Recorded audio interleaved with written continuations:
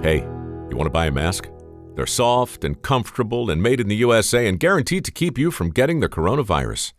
Well, the last part isn't true. There are no guarantees in this world, and to be honest, I'm not even sure if masks make a difference or not. The experts are still fighting about it, it seems.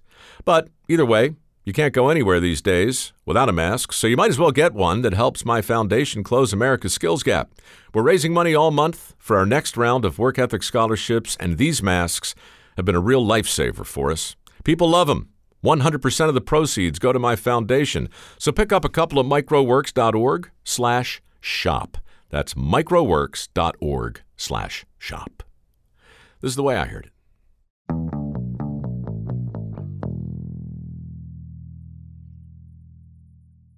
The Millers just knew that Loring Johnson would be a perfect son-in-law. Bright, handsome, ambitious, and best of all, Methodist. So when Loring proposed to their oldest daughter, the Millers rejoiced because they knew they were getting more than a son-in-law. They were getting a Johnson. T.C. Schnebly, on the other hand, was another story. Like Loring Johnson, Schnebly had fallen for one of the Miller girls. But unlike Johnson, Schnebly was not the kind of son-in-law Phil and Amanda had in mind.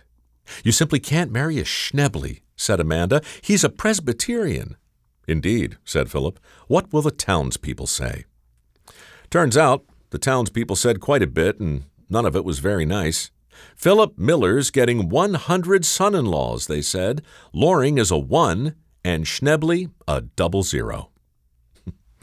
Nowadays, true love might be non-denominational, but back in 1901, the Methodists of Gorin, Missouri, found themselves surrounded by encroaching Lutherans, Baptists, Episcopalians, and Presbyterians. So even though their daughter said, "I do," the Millers said, "We don't." And young Mr. Schnebly found himself at odds with his new in-laws. For nearly 4 years, he tried to win them over, but nothing could assuage their disappointment or temper their disdain. Ultimately, Amanda Miller shunned her own daughter, and the pain and strife became too much to bear. With 2 small children, the Schneblys yearned for a more peaceful existence. They dreamed of a quiet place, a place of solitude and beauty. But where? One day, T.C. received a letter from his brother, raving about a faraway place of unsurpassed tranquility.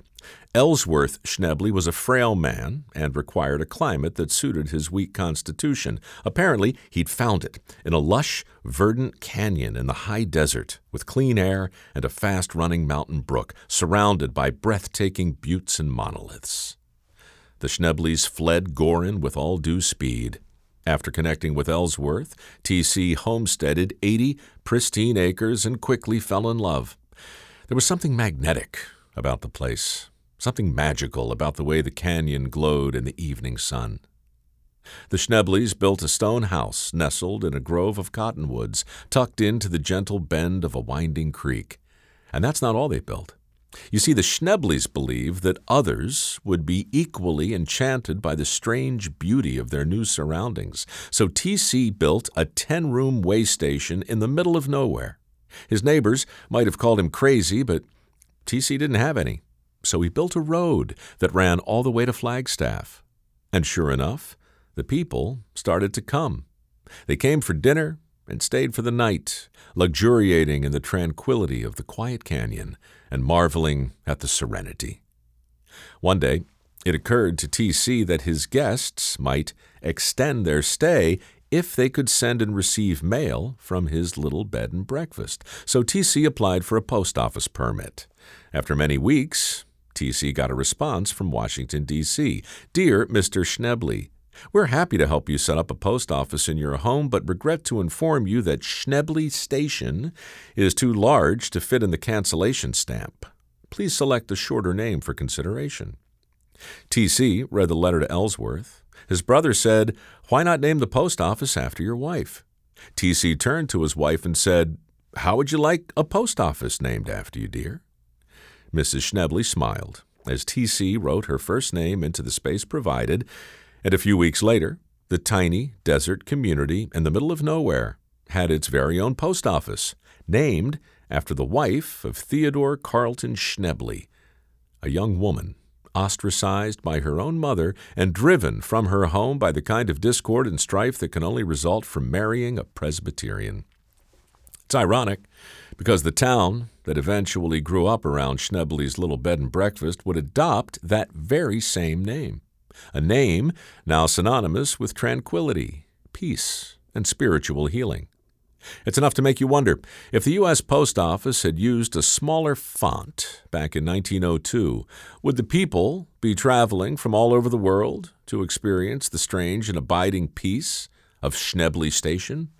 Or if the Millers had welcomed T.C. into their family all those years ago, would people today be talking about the mystical wonders of magnetic vortexes that still surround the Schnebley home?